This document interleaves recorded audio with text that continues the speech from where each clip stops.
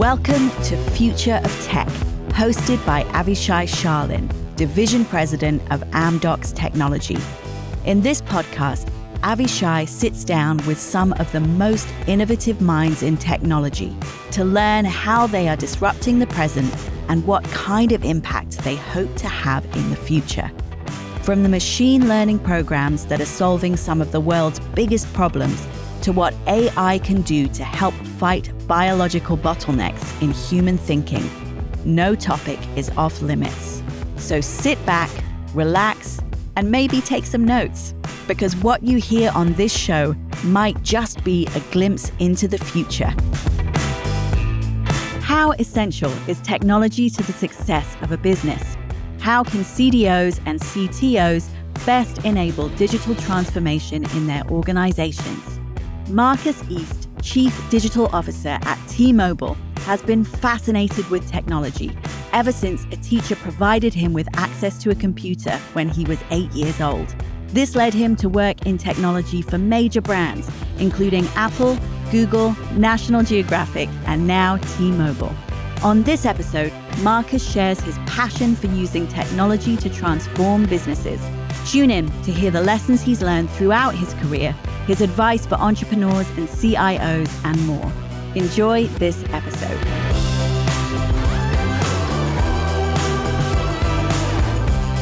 Future of Tech is brought to you by Amdocs Tech. Amdocs Tech is Amdocs' R&D and technology center, paving the way to a better connected future by creating open, innovative, best-in-class products and continuously evolving the way we work, learn, and live. To learn more about Amdocs, visit the Amdocs Technology page on LinkedIn.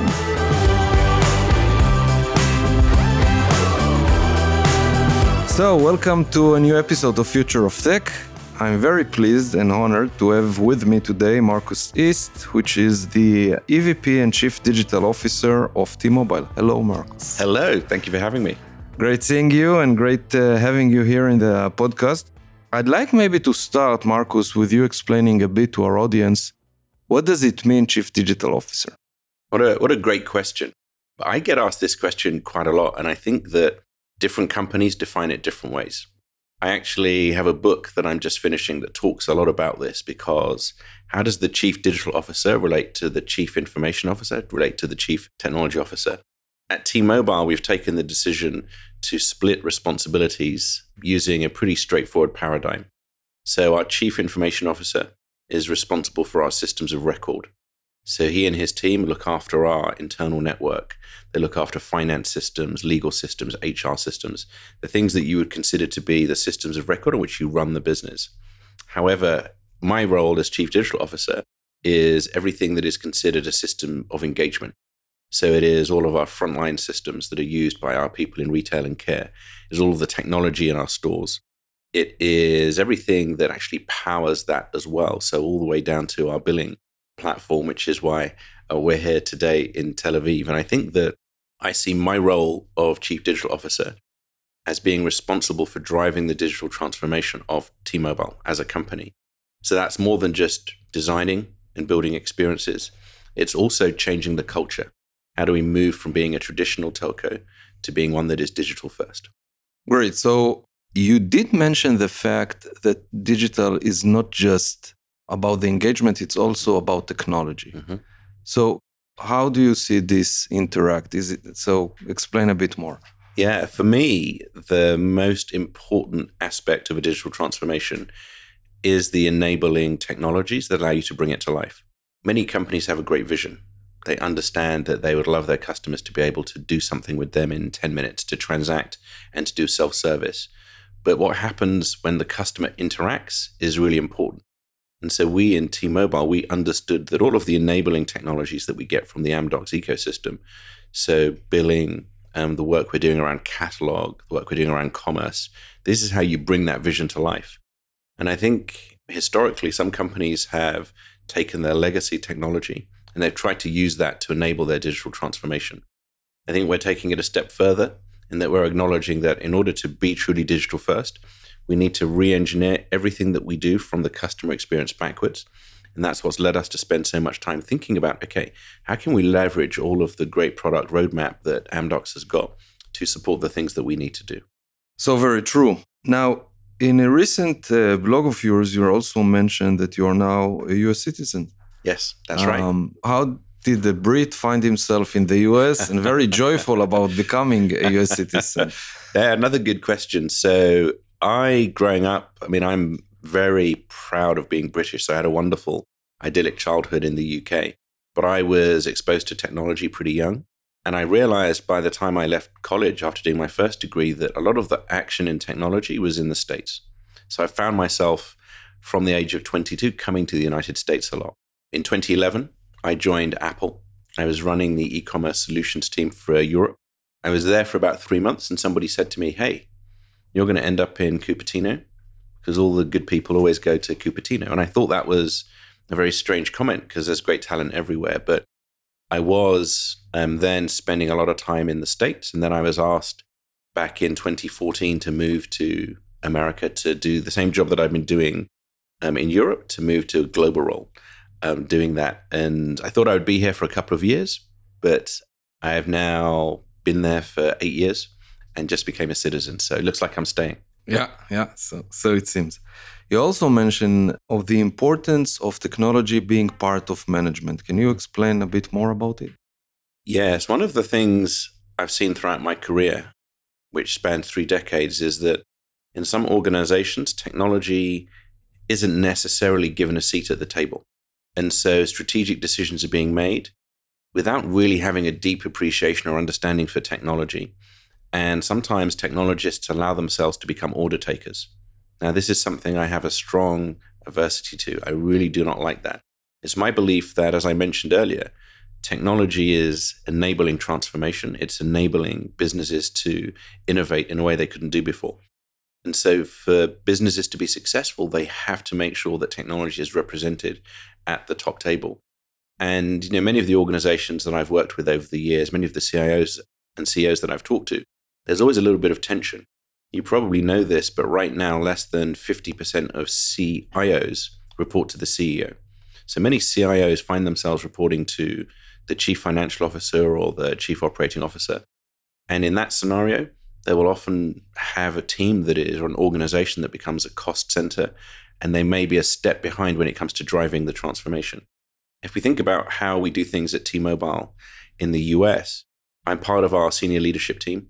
It means that our CEO has recognized that digital transformation and the technology that we have to deliver is critical to the future of the organization. And I have an opportunity to shape the discussions and the thinking around how do we do promotions? What is the right way for us to manage the operations and the long-term plan for the business? And I think that all technology leaders should aspire to be in that discussion. Otherwise, you can't do your job. Yeah, so very true.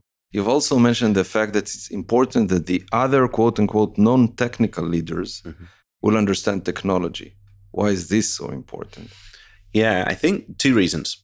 On the one hand, the potential for technology to help them is something that they need to appreciate. So if you're a great marketeer, everything that you do has to be driven to some extent by technology, whether it's the data that is informing the decisions that you make or the execution of the promotions that you put in place. And so understanding the potential, I think, is really important.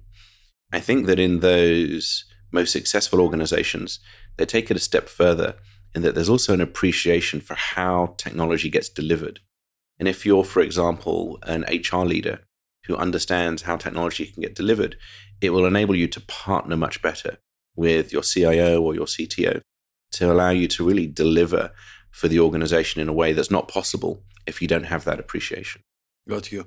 Now, let's pause for a second and speak a bit about your history. So you've started, you said, at an early age. What drove you into technology? Yeah, I was 8 years old growing up in North London. North London's a beautiful, leafy place. Like I said, I had an idyllic childhood. And my local school, one of the teachers there, Mr. Martin, he bought a computer with his own money. So he bought a ZX81, which was made by Sir Clive Sinclair. It was a very underpowered computer, obviously 8-bit, had a Z80 processor. It had 1K of RAM, and he put it in the classroom. And he said to three of us I'm quite sure that most of the people hearing this podcast will never dream that this is how it all started. 8-bit, like... 8-bit, yeah. And 1K of RAM. 1K of RAM. Yeah, I remember the first time he allowed me to use it, it was a magical experience because, I mean, it looked very innocuous. And then we had to fire the thing up and he had to load the operating system. And then it was just a magical moment when he allowed me to play a computer game called Catacombs. And my brain was trying to understand that how does this little box take all of these numbers and characters and convert them into something? And so at 8 years old, he taught me how to program in BASIC and assembler. Mm-hmm. And a couple of my friends who were also interested, we did that. And my love affair with technology definitely started then. And I do think that without that exposure to technology, who knows what I'd be doing today? Yeah. So you grew up. You went into college. Mm-hmm. Why computer science? Why not, I don't know, something else? Yeah. So I had many computers myself. So my parents bought me a ZX Spectrum shortly after that, which was a little bit better, 16-bit. And then I had Commodore Amigas and Atari STs and PCs. And so by the time I got to college, I was very familiar with technology. I actually worked part-time for a company that was a distributor for computers. And so it gave me an opportunity to play with all of them. So by the time I got to college, I realized that this was the future. Now, my parents were not certain. You know, my dad said, you should probably become a doctor. My mother said, become a lawyer. Everybody always needs lawyers. Doctor or a lawyer. Yeah, traditional choices. But they understood that there was something special in what I was doing. And I think that one of the things that I was fortunate to experience was this idea that my parents wanted me to follow my passions to some extent. And so by the time I got to college, I started studying computing with human factors. So it was part computer science and it was part looking at sort of UI, CX, and how human-computer interfaces worked. But an interesting thing happened. As I started that course, I realized that all of the computers that I'd had in my personal life had taught me a lot more than I was learning on these devices at university. So I actually pivoted slightly and I moved towards systems. And I think that was one of the best decisions that I made because I knew how to use computers. I knew how to do programming. But then because I changed to information systems, by the time I graduated, I kind of had both. I had a good understanding of the technology and I had a good understanding of how businesses were starting to use them.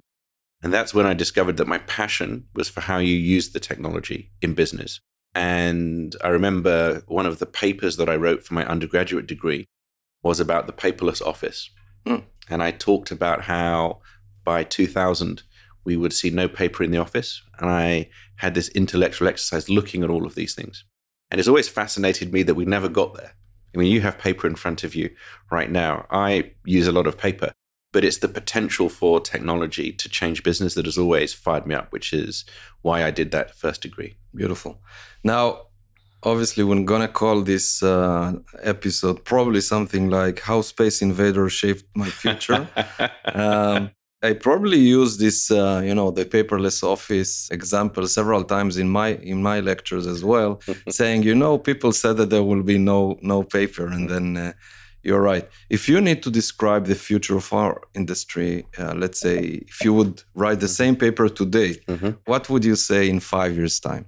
Yeah, I think that CSPs and the Un-carrier have come from a really interesting place. Over the last decade, it has been about that core connectivity, connecting people to their world, which is what we do at T-Mobile. But I think that the concept of connecting people to their world has changed. It used to be speeds and feeds.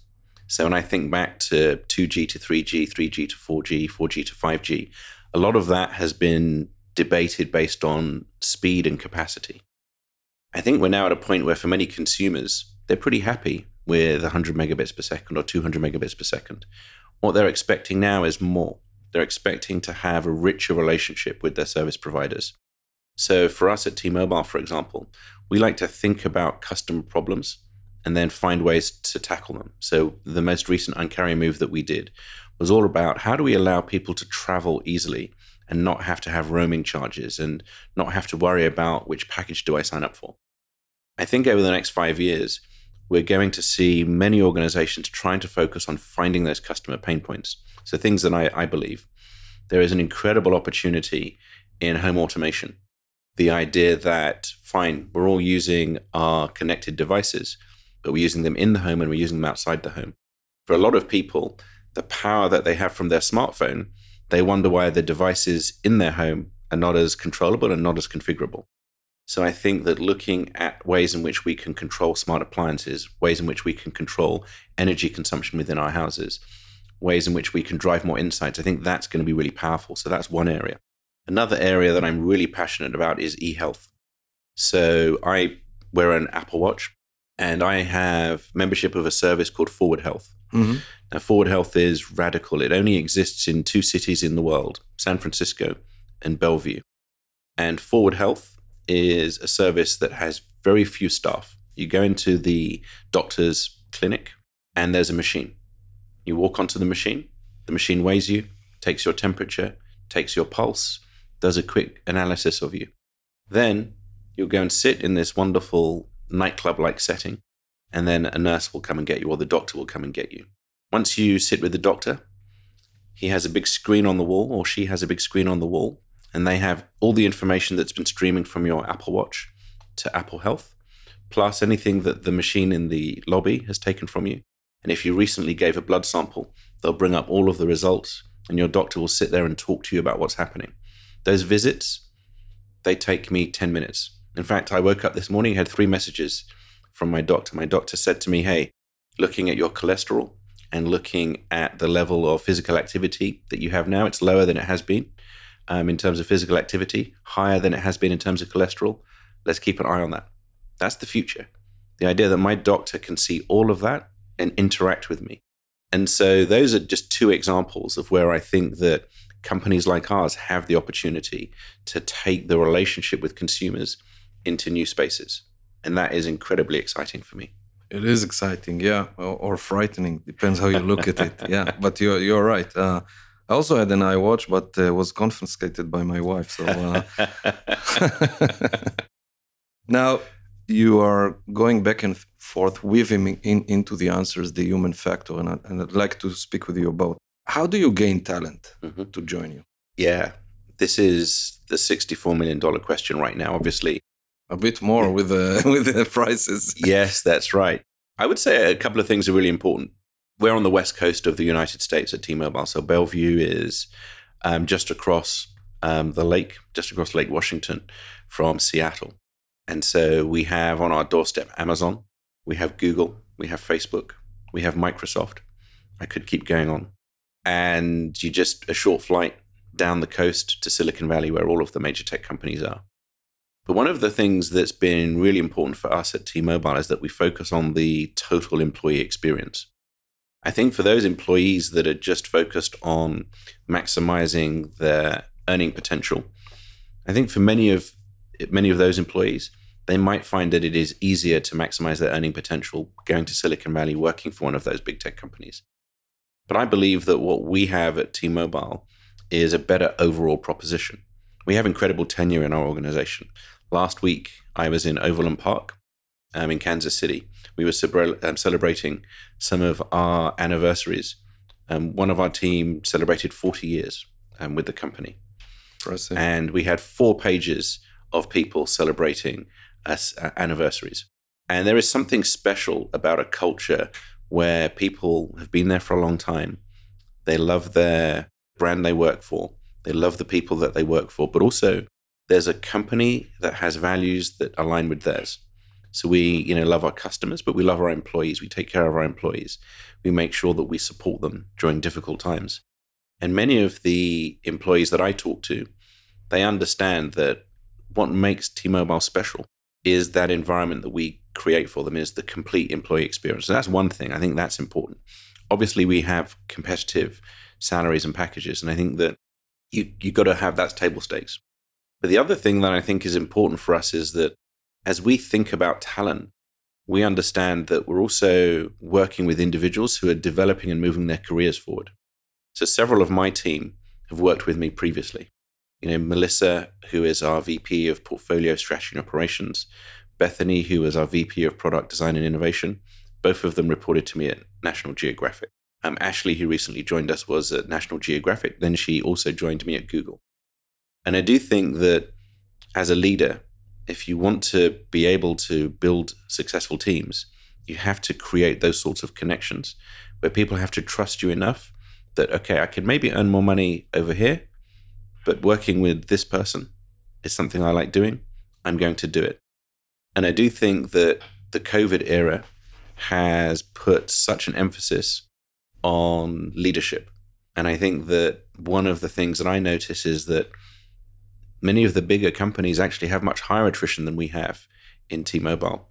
And I think one of the ways in which we win is because we focus on leadership. We focus on that relationship between leaders and employees. But it's not easy.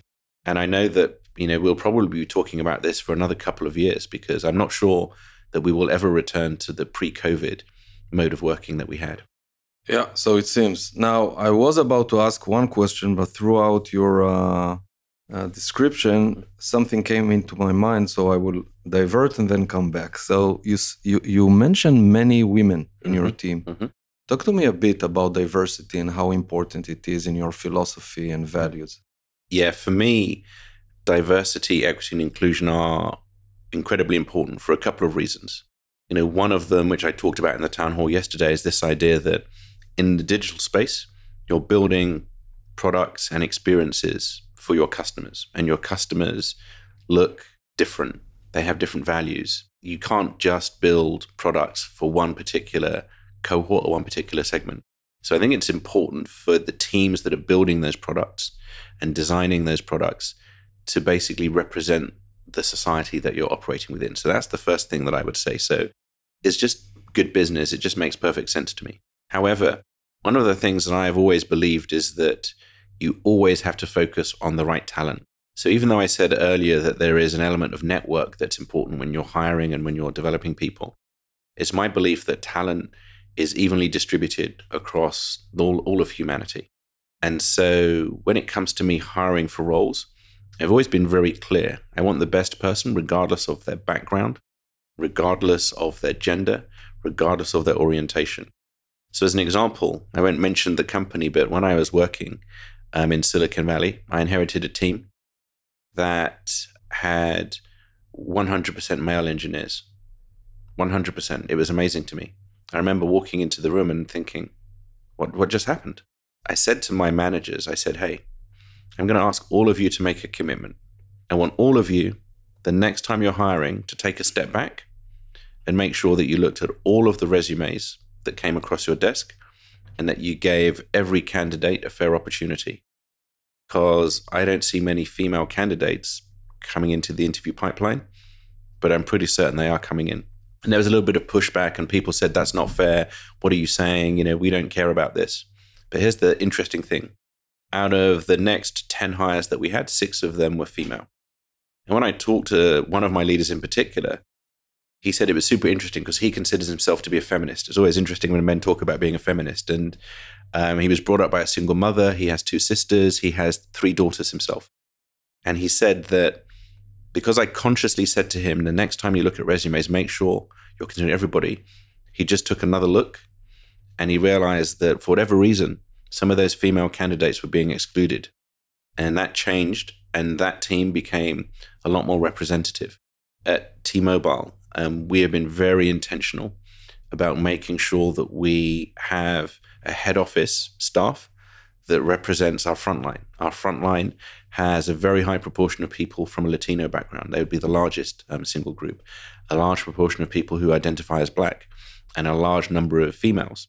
I want to make sure that in head office, we match that. And so one of the things that we're also doing is looking at ways in which we can create more of a pipeline from the front line into head office positions. Because typically our front line come from a different background. A lot of people at head office went to college, had a traditional education. A lot of people in the front line maybe had a different route into their jobs, but they bring passion, expertise, and knowledge that's really important. The other thing I'll tell you is that I grew up in the UK. I grew up in what I consider to be a matriarchy. So, as a child, my mother was very much the head of the household. My parents were born in Jamaica. Jamaican women are pretty tough. She would always sort of be in control of the purse strings and would really organize everything. And then our Prime Minister was Margaret Thatcher, a hero of mine. a lady I had the privilege of meeting, just an incredible leader. And then above her was the Queen Elizabeth II. And so as a 10-year-old British boy, you actually lived in a world where you saw women in positions of authority. Mother, toucher, queen. Yes, okay. Absolutely. Yeah. And so for me, when I came to the States, one of the things that I realized was that I benefited from being in an environment where I saw the benefits of that equality in leadership. The United States is probably not quite there. We haven't yet had a female president, but maybe that's on the cards. And so for me personally, I wouldn't say it's a mission, but it's something that I think about a lot. And that's why half of my leadership team today is female. And I will tell you that it is not because of a policy around wanting to have 50% female. It is because I've been conscious about hiring the best people for the roles. I couldn't agree more. And it's very funny you mentioned Jamaican women being so strong, because I have many colleagues in Ireland, and they are saying the same thing about their moms. and I can vouch about our moms that the same. So probably it's something to do with gender. Now, I would like to go back into a bit more the technical aspects. You've mentioned in several places that you're also mentoring startups and like entrepreneurs so give me like the best 3 ideas or comments that you will give a young entrepreneur. Yes, I always admire young entrepreneurs because I had such a traditional upbringing. My high school was 400 years old. My university was 820 years old. It never really occurred to me I would go and do something myself. I was always going to be on that sort of corporate path.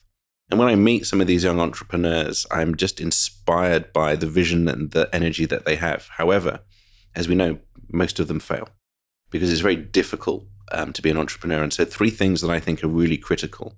1, you have to be willing to take advice. You have to reach out to people.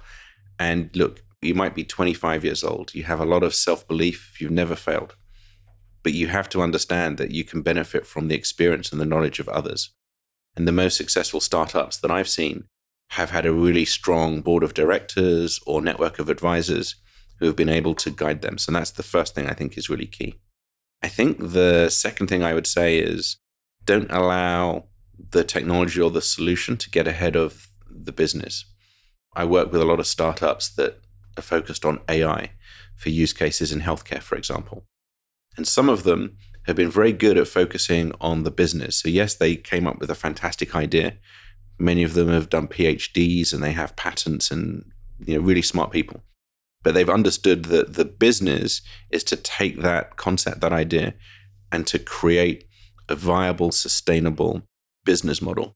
Those that I've seen to be less successful tend to over-index on the technology itself and sometimes think more about the product than they do about the business. And I think it's a difficult balance because obviously you need to have a great product. But if you don't have product market fit, then obviously you're going to be in trouble. And so I would always encourage any entrepreneurs, just make sure that you're thinking about both. And then the third piece of advice kind of builds on that second piece of advice. You need a team. You need someone who's maybe thinking more about the technology and the product and somebody who's thinking more about the market and how do you build the organization.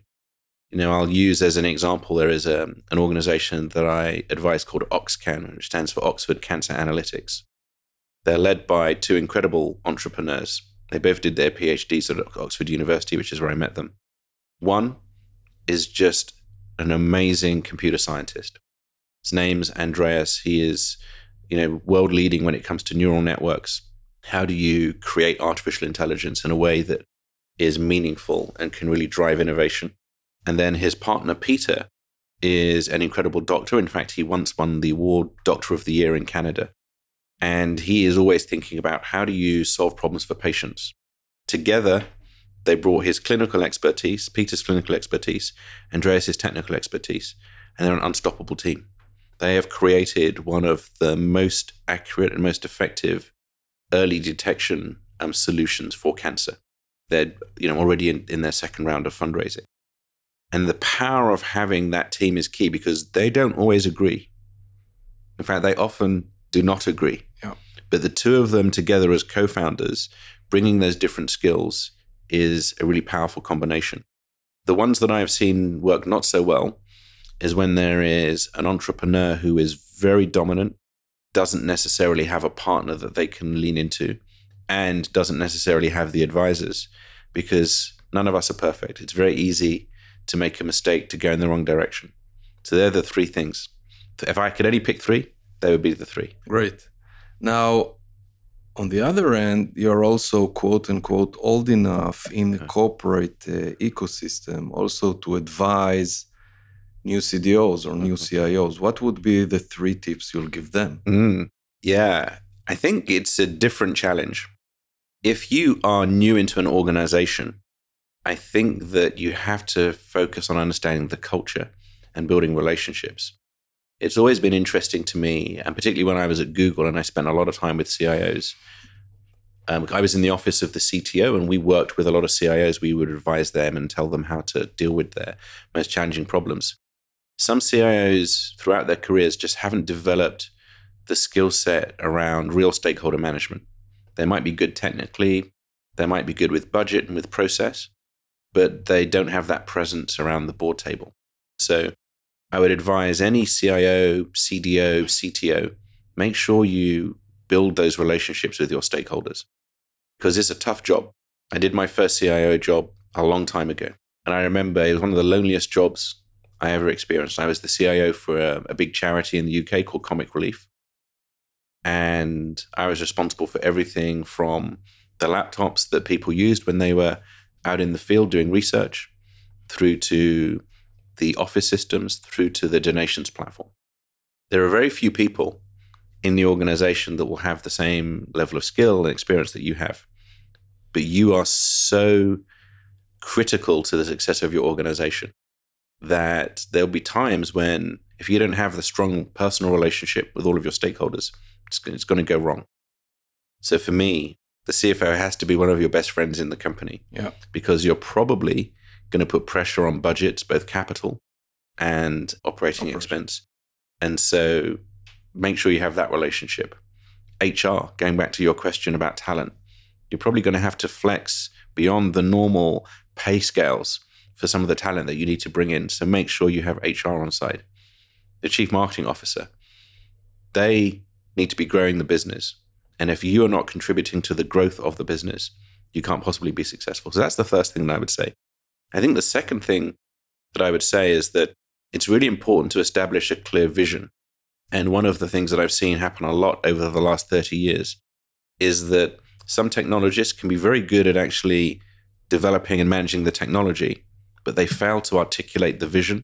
And therefore, the rest of the organization doesn't quite understand what's the value that's coming from all of these projects and initiatives. So be clear about the vision. And then the third thing, which might surprise you, is I think that in some respects, the pressure on a CIO or CDO to be an incredible people leader is now even greater than on some other roles in the company. And it's for the reasons that you touched upon earlier. It's such a competitive marketplace for talent that you have to be an incredible leader. You have to attract talent to your organization. People have to want to reach out to you. And that's tough for some tech leaders, because naturally, many tech leaders are not particularly extroverted. They're not necessarily people that like to go out and communicate. But you have to be a good leader for your organization. So there are a few things that I would recommend. Was this one of the driving forces behind you establishing your own website? Maybe. Back in 1994, it was when I joined IBM out of college. In my first few weeks at IBM, it was pretty exciting for me. IBM had just had, a few years earlier, the biggest corporate loss in history. And people thought IBM was going to go. And they hadn't done any hiring. I was the first hire in the defense team that I joined for 9 years. So I came in. It was just incredibly exciting to just be in this organization. And as I was joining, there was... Funny enough, I was the first hire after 9 years as well into IBM in Israel. Really? And the first job after college. Isn't that fascinating? We have something else we have in common. Yeah. It's fascinating. Yeah. And one of the people that was retiring as I was joining, he said, if you'd have joined a few years ago, we'd have worked really well. He said, let me tell you something. I'm setting up a new business. He said, I think you should leave IBM immediately. And I said, what do you mean? And he said, I am opening something called a cyber cafe. I said, what's a cyber cafe? He said, basically, the future is the information superhighway. And he said, you should come and join me. This is the future. And I was intrigued by this. And I went away and did a little bit more research into this idea of internet connectivity, internet service providers, how that model would work. What was interesting about it was that that's when we started to see the first web browsers, as you probably remember.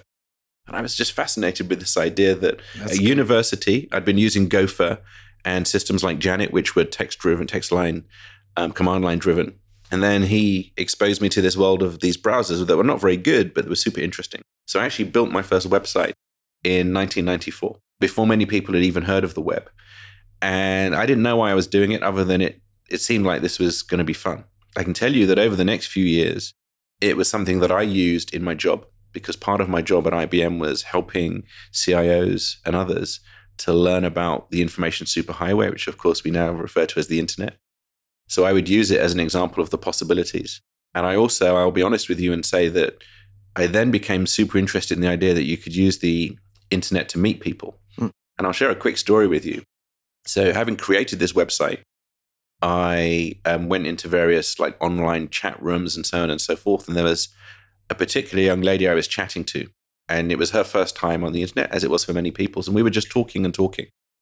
And even though we were on other... This is how you met Margaret Thatcher. No, I wish. And it was interesting because even though this person was on the other side of the world, it just felt like we should be friends. Like we thought the same way. Anyway, one day I was sitting in my office at IBM. It was 1995 now, towards the end of 1995. And the security guard called me and he said, hey, Mr. East, there is a young lady down here to see you. And I said, I'm not expecting any visitors. And he said, she's come all the way from Israel. And I said, what do you mean? This young lady has come all the way from Israel. She's just told me her name. What do you want me to do? I said, let me come down and see her. And it was this lady who I had met on this chat room. And the reason that she'd spoken to me is because she'd been on my website. And we'd been talking in this chat room and we'd never talked about meeting. And she decided to get on a plane and come to London. Whoa. And we've been friends ever since. Amazing. And that's the power of the web. And I think the power of the internet to connect people and to be that kind of place, that's always something that has inspired me. And her name's Rena. She lives just south of Tel Aviv, actually. She'll be very upset if she hears this because I didn't come to visit her on this trip. But that for me is why having that web presence has always been something that I've considered special. Every year, I've updated my website to reflect what it is that I'm doing. Great. I was expecting a different end to the cyber cafe story. You've mentioning, and his name was Steve Jobs, and I'm still... I wish. If I'd have been born on the west coast of the United States, maybe it would have been a different story. Cyber story would go different. When you came to T-Mobile, it was kind of your first experiment into the telecommunication industry. It was. So share with me a bit about, how do you take this telco industry?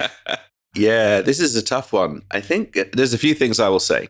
For most of the organizations that I've worked in, there has been a big emphasis on building software, building experiences for customers. That's been the majority of technology investment has been in that space. What's interesting about the telco space is that, as I've seen it in the time that I've been here, many companies invest the majority of their capital in their network, and there's less attention on building the software and building the experiences. It's a smaller percentage, of course, of the spend. And I think that's in the DNA of some of the organizations that I've seen. I've been to various conferences and talked to many people and read many books now. And I think that there is an opportunity in this industry to become much more focused on customer experience. One of the reasons that I love the work that our team is doing with Amdocs is that Amdocs brings that sort of global perspective, working with all of the major companies in our industry. Amdocs, like us, wants to build things that are innovative, but also that have a positive impact for customers and for the business. And I think that's an opportunity for us as the young carrier. T-Mobile has a great reputation for putting customers first, for having an incredible frontline. And now we need to augment that by having an incredible focus on technology. And I think historically, IT has been a place where a lot of digital initiatives have been born and have grown. So many people were in IT and they were interested in the web, for example, and they started doing things. But I think there's a professionalization of digital in our industry that has been a little bit slower than in travel or finance, for example, or retail. If I think back to the work that I've done in retail, retailers understood pretty early that they needed to be in this digital space, that it was going to be the future. They had to build commerce capabilities. They had to think about changing business models.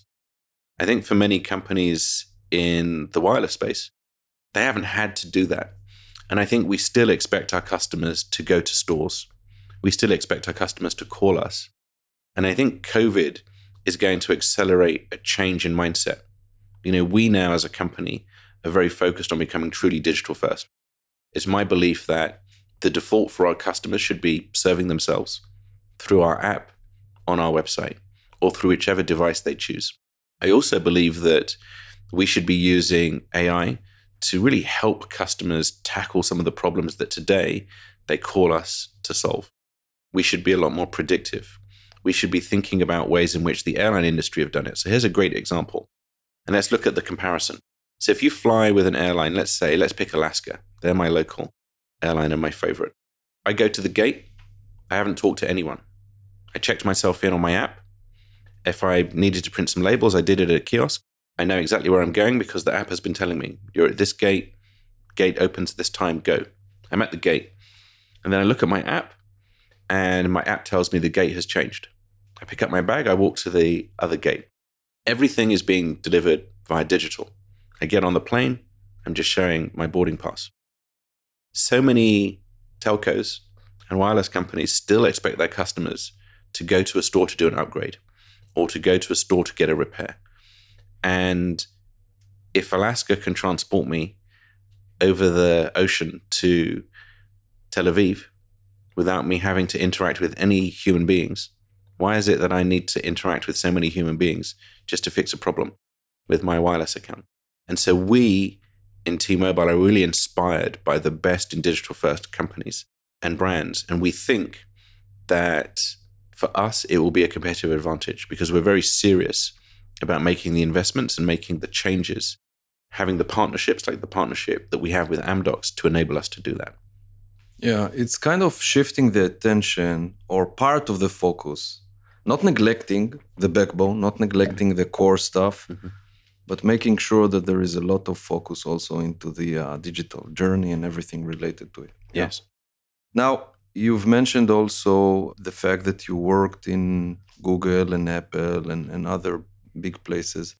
What lessons did you bring from there into your T-Mobile role? I think that if I start with Apple, the absolute focus on customer experience at Apple is a really powerful driver of its performance. One of the things that always surprised me there is that you'd be sitting in a meeting. There'd be a PhD computer science person that has 50 patents, would come up with a fantastic idea. Everyone would be like, wow. And then the most junior person in the room would say, but how does that improve the customer experience? And everyone would say, oh yeah, how does it improve the customer experience? It doesn't. Okay, forget that idea. We're not interested in that. And so that absolute obsession with customer experience is something that it's always kind of been in me, but I think at Apple is where it really was distilled.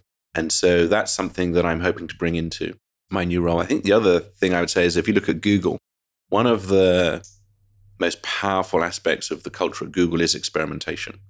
Now you might say, well, it's primarily a software business, a services business, it's easy, but I actually think it applies to some of their hardware-oriented businesses as well. It's in the culture. Is this idea that you can't just build a business case and then execute a project and have a unicorn business. There's going to be judgment. There's going to be innovation. There has to be some exploration involved. Google does that very well, of course, and they're famous for their moonshots and for their roof shots, etc. Bringing some of that to T-Mobile for me has been really interesting and exciting.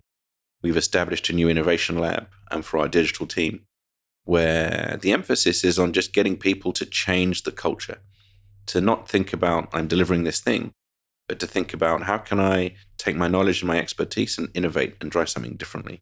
The other thing I would say is that in terms of the skills, I believe that in both Apple and Google, there is an appreciation not only for the skills and the value of software engineers, but also the skills of UX researchers and UX designers and some of the other disciplines that I think sometimes in a traditional IT organization just don't exist or don't have the same emphasis. And so one of the things that I'm doing right now, working with Bethany, our VP of Product Design and Innovation, is just making sure that we invest sufficiently in product design, in UX, in research, because we have a big machine for delivering software, but we've had a smaller machine for defining the user experience. And I think that's typical in the industry. I want to level that up because it's my belief that the best products always start with an understanding of the people. So always. Very true. Very true. Now we are almost at the end, and still I have many questions. But one specific area I would like to pick your brain is, how do you balance between the many travels and many business activities that you do in your personal life? Yeah, when I was younger, I probably spent 75% of my time traveling. When I was with IBM, always traveling. And I think that was necessary at the beginning of my career because you had to work on those big projects. You had to get out there and be visible. What I've realized as I've become older and more senior in my career is that your presence as a leader is pretty important. And so one of the things that I often ask my EA to help me with is, let's get the balance right in that, yes, there's a thing that I need to go and do over there, but I also need to be there for my people, there for my team. Going back to this idea of leadership, I think that when you're building a high-performance team and you're driving change, it's very important that your people feel your presence. It's not just a hierarchy and a set of instructions and, delegating. It really is working alongside people. So as an example, when I was at National Geographic, I traveled a great deal as well. And one of the jokes there was that most initiatives, products, programs started on the whiteboard in my office because the environment and the culture that we built there was that somebody had an idea, they would poke their head in my door and say, hey, can I just test something with you? We'd go onto the whiteboard, we would test it. It's my belief that as a leader, if I'm not able to do that, then my team loses some of the value of my leadership. So being there for my team is probably my number one priority. It's one of the reasons that many of the partners that we have get frustrated with me because they invite me to golf tournaments and to different things. And I say, sorry, I'm not going to prioritize that. I've got to be with my people. I think that on the flip side, though, travel is important. So this trip here to Tel Aviv to see Amdocs, it's been amazing for me and for the team. It unlocks so much new thinking. Even last night, just talking to some of these smaller startups with the ideas that they have. It's like last night I could hardly sleep because I was thinking about how we could apply some of those to the business. So you do, to your point, you've got to balance. Yes, you've got to be there in the business driving things, but you also have to give yourself space and time to get out. One of the things I learned when I was at Apple is that many Apple leaders will block a day on their calendar and just say no meetings. I'm going to think. I'm going to the museum. I'm going to read. I'm going to do some coding. Because this idea that you need to create a little bit of space to think is really important. And for me, travel is one of the ways in which I get to do that. Yeah, I hear you. I really enjoyed those quiet times while traveling, even though now with all the new, now you can be connected through the flight. They don't leave you alone for a second. So you also need to tune your iPhone to and your e-health device because everything is going to be different. But I do wish you all the best. Thank you very much for joining us. It was a real pleasure. Thank you. Thank you for having me. An absolute pleasure.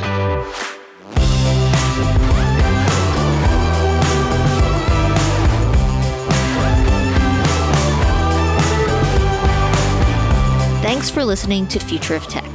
If you like what you heard and want more, make sure to subscribe on Apple Podcasts or your favorite podcast app. And if you have any comments or questions, feel free to write to our host, Avishai Sharlin, directly on LinkedIn.